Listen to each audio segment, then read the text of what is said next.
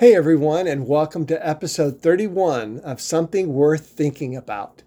Today we want to walk with Peter, who is following Jesus at a distance where it is safe and less risky, and where Peter will eventually disown Jesus 3 times. It is truly a sad affair, and if you are like me, you can totally identify with Peter.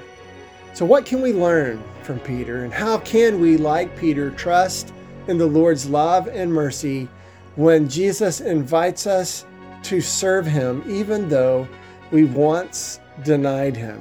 This is what we want to explore in today's episode.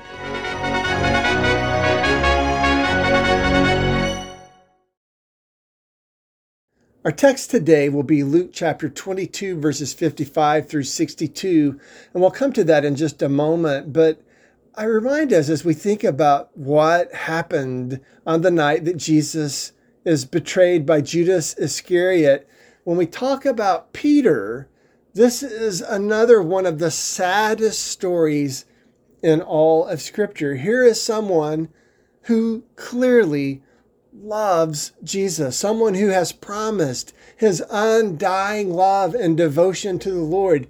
Even if I have to die with you, I will never disown you, Peter has promised. Even if everyone else abandons you, not me, he had said.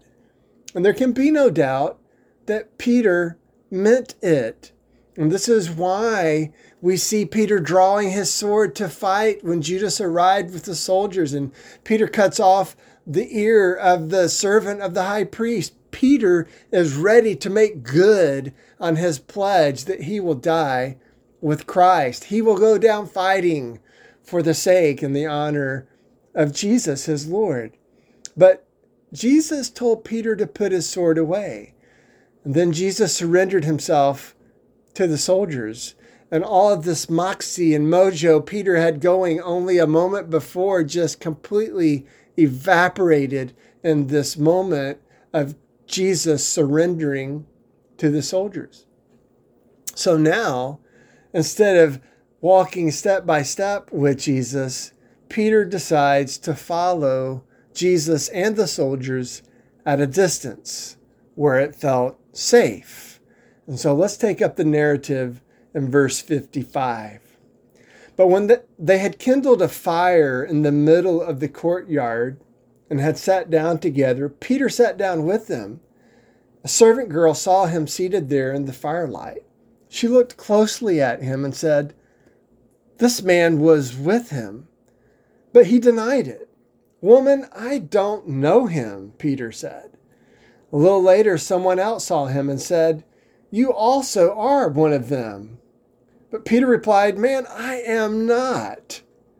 About an hour later, another asserted, "Certainly this fellow was with him, for he is a Galilean."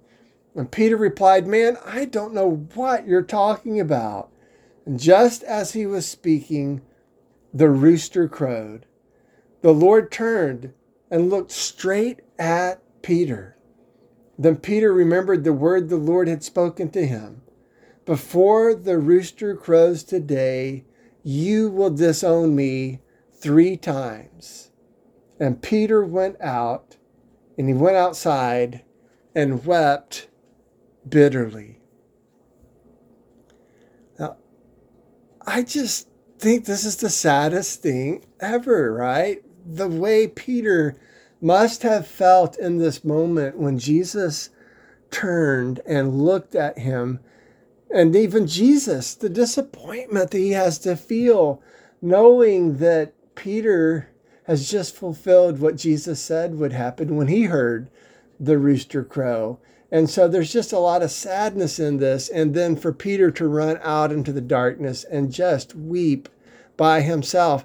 And for Peter, let's also recognize that nothing changes for Peter. Jesus is going to go to the cross. He's going to die. Peter wasn't there for him. And now Jesus is in the tomb, and it's Saturday, and Peter's still marinating in all of this misery of having denied Jesus 3 times on the very day that he was crucified on a cross. There's no chance for redemption here. Peter had to have just been absolutely miserable. And yet we know that Jesus comes in the resurrection and he affirms Peter and calls him to ministry, and he affirms him that he has a calling for him. And we see that Jesus shows Peter his love in spite of his sin. And he doesn't even ask Peter to confess. He doesn't ask Peter to say, I'm sorry. And he doesn't even bring up the conversation and say, Peter, I told you so. We don't see any of that in the story. But what we do see is redemption and love and affirmation in a beautiful way, even after this moment of darkness and sadness and tragedy. And so I think we can learn from this, because if you're like me, you've probably had moments when you denied Jesus. Maybe not by your words and saying, I don't know who Jesus is, but by your actions.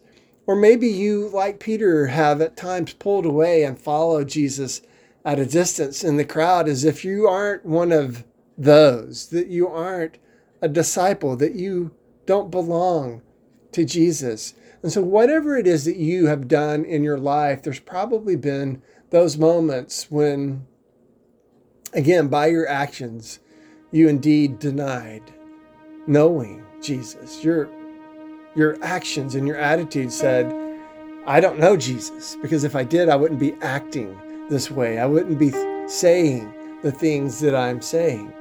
And so when we feel the remorse of those moments, the guilt and the shame that's similar to what Peter undoubtedly felt on this night, we need to take hope in Peter and his story.